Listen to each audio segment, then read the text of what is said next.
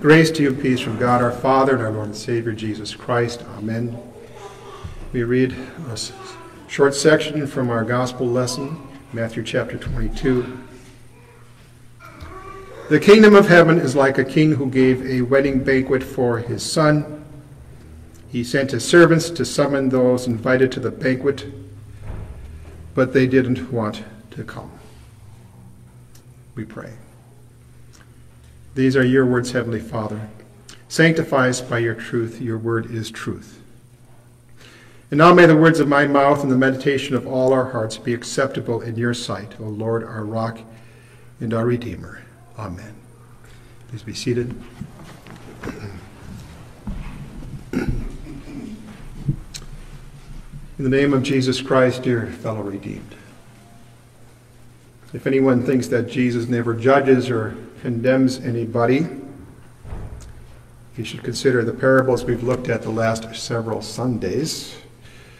They are all quite harsh, including this parable before us today, which has a similar message. A lot of bad news in this parable, but there's good news too, especially when we combine the good news here with the good news found in our Old Testament lesson from Isaiah chapter 25, but we'll come to that later in the sermon. But the first thing we notice here in the parable is that there is this invitation that is sent out by the king to his son's wedding banquet, and we see the response.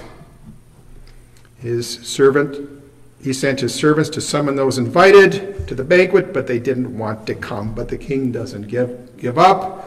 Again, he sent out other servants and said, "Tell those who are invited, see, I have prepared my dinner. Come to the wedding banquet."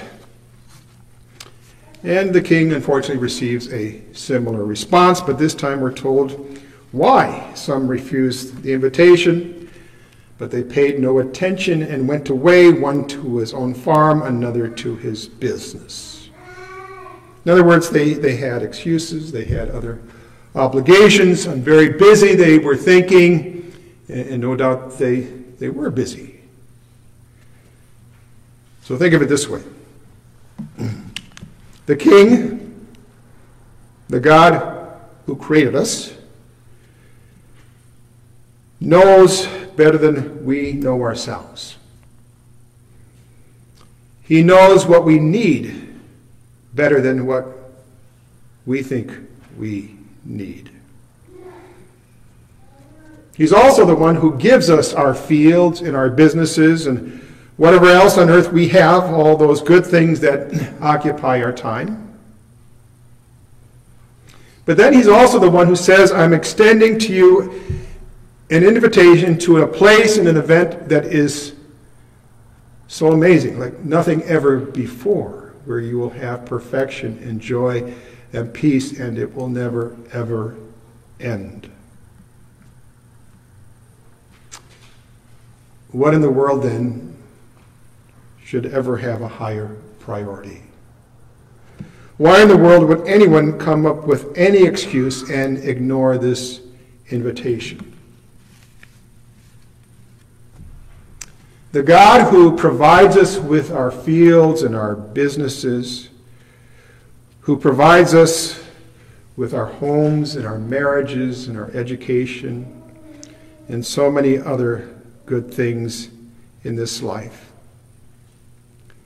He's also the one who invites us. He's inviting us to something much, much better than what he gives us here and now, no matter how good it is that we have right now. Everything is ready. Come. Seek first the kingdom of God. No excuses allowed. We also have described here in these first verses, to you, freely, no cost to you, a 3-week vacation in Hawaii. Everything's paid for. And you say, hold on a minute. And you walk back in the house and you come back with a gun and you shoot him. That's how bizarre this is. This is how strange this is. It doesn't make sense. So what's being described here is the insane, automatic, deep-seated hatred for God who loves them and who wants them to be saved. And so the king reacts. The king was enraged, and he sent out his troops, killed those murderers, and burned down their city. Jesus was referring here to the Old Testament history of the Babylonian invasion and captivity, where hundreds of thousands of Jews were killed and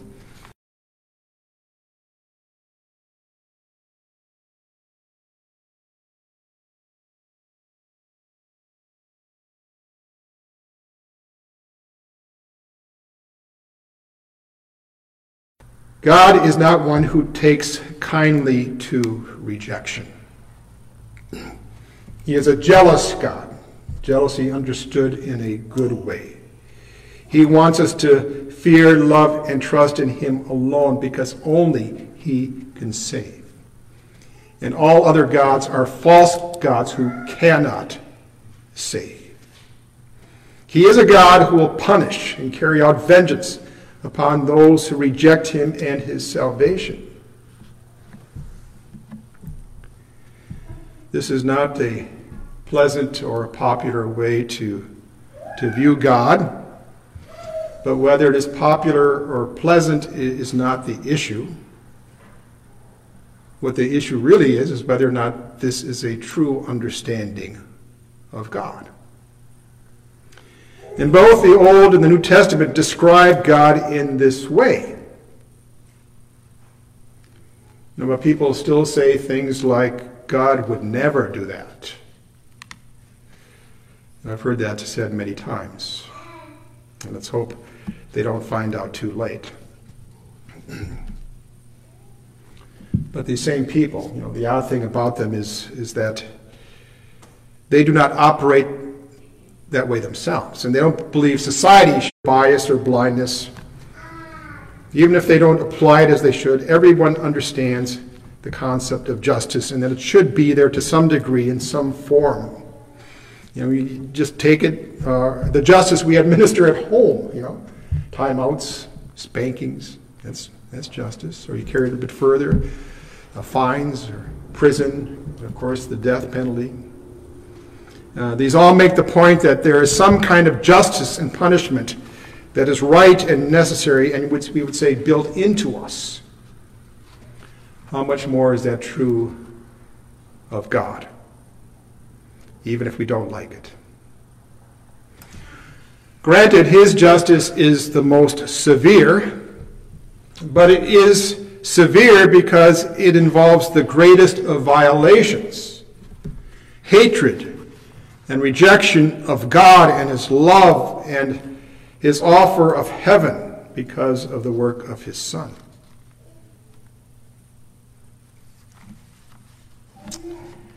Let's take a look at that person mentioned in the last verses of this parable. A little bit strange. When the king came in to see the guest, he saw a man there who was not dressed for a wedding. He said to him, "Friend, how did you get in here without wedding clothes?" The man was speechless.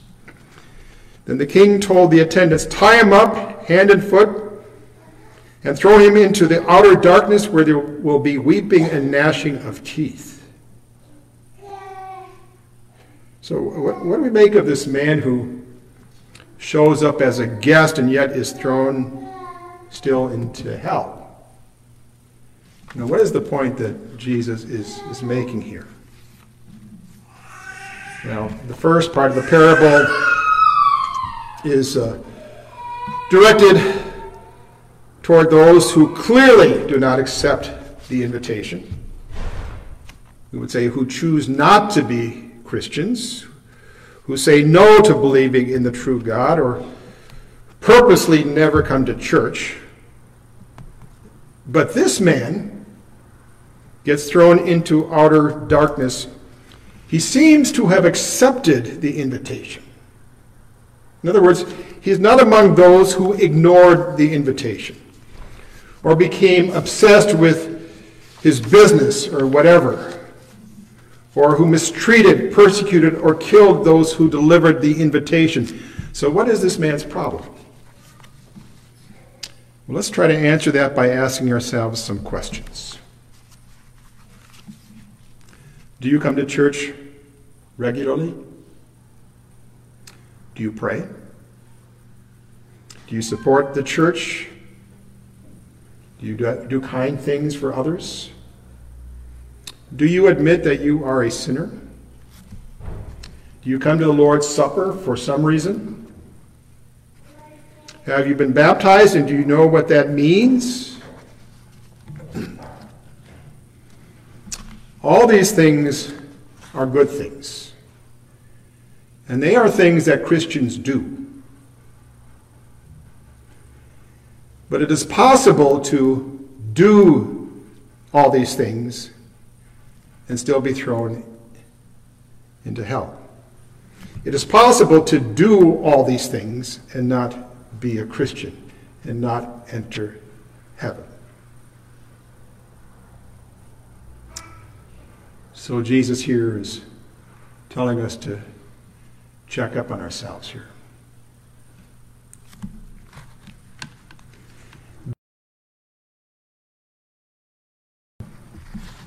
At the king's wedding banquet, the banquet of his son, does not depend on doing these things.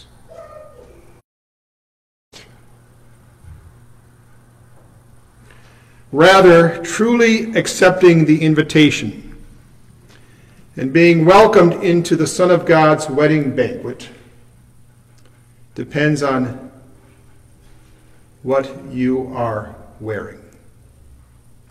Wearing wedding clothes. So it was customary in those days for the host, in this case the king, to provide his guests with a wedding garment. If the one invited would not accept the wedding garment provided by the host, he would not be properly dressed and not welcomed to the wedding banquet. And so the king would rightly say to him, "Do you have a problem with what I want you to wear to my son's wedding banquet? Do you have a problem with the garment that I myself have provided for you?"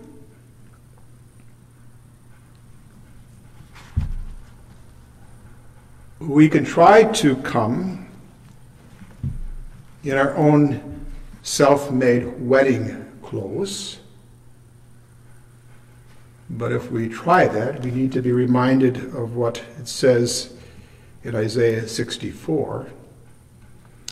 All our righteous deeds are like a filthy garment.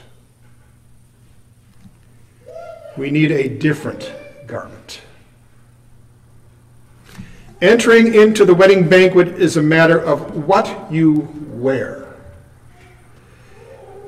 And what you wear is to be a garment provided by the king himself. Again, Isaiah 61 says, "My soul will celebrate because of my God, for he has clothed me with garments of salvation, with a robe of righteousness. He covered me." And we're told in the New Testament that the righteous garment, the righteousness of God, is through faith in Jesus Christ to all who believe. It is that simple. And it is so comforting. It is so certain then.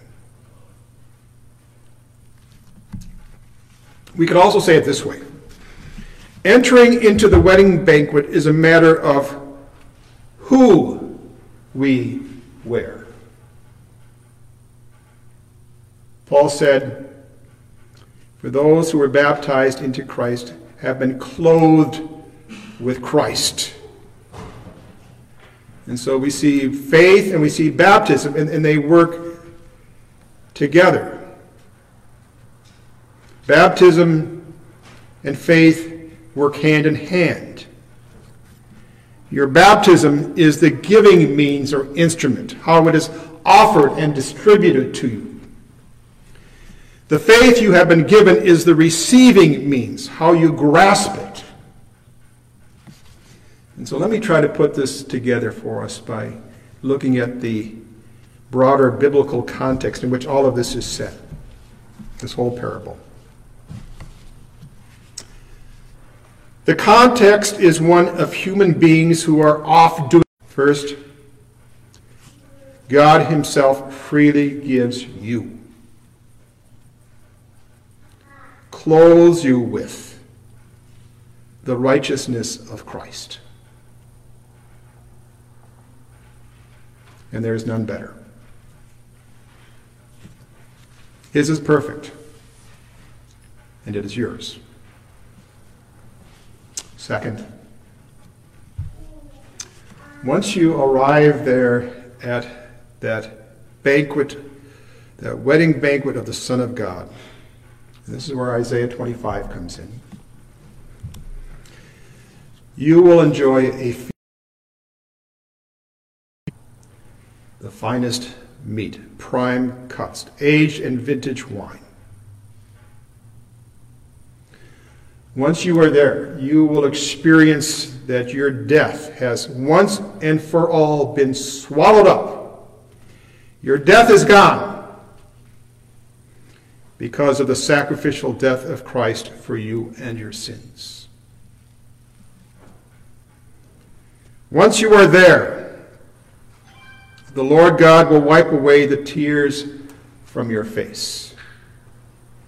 And you will see that he has removed all disgrace from you, because Christ was disgraced for you on the cross.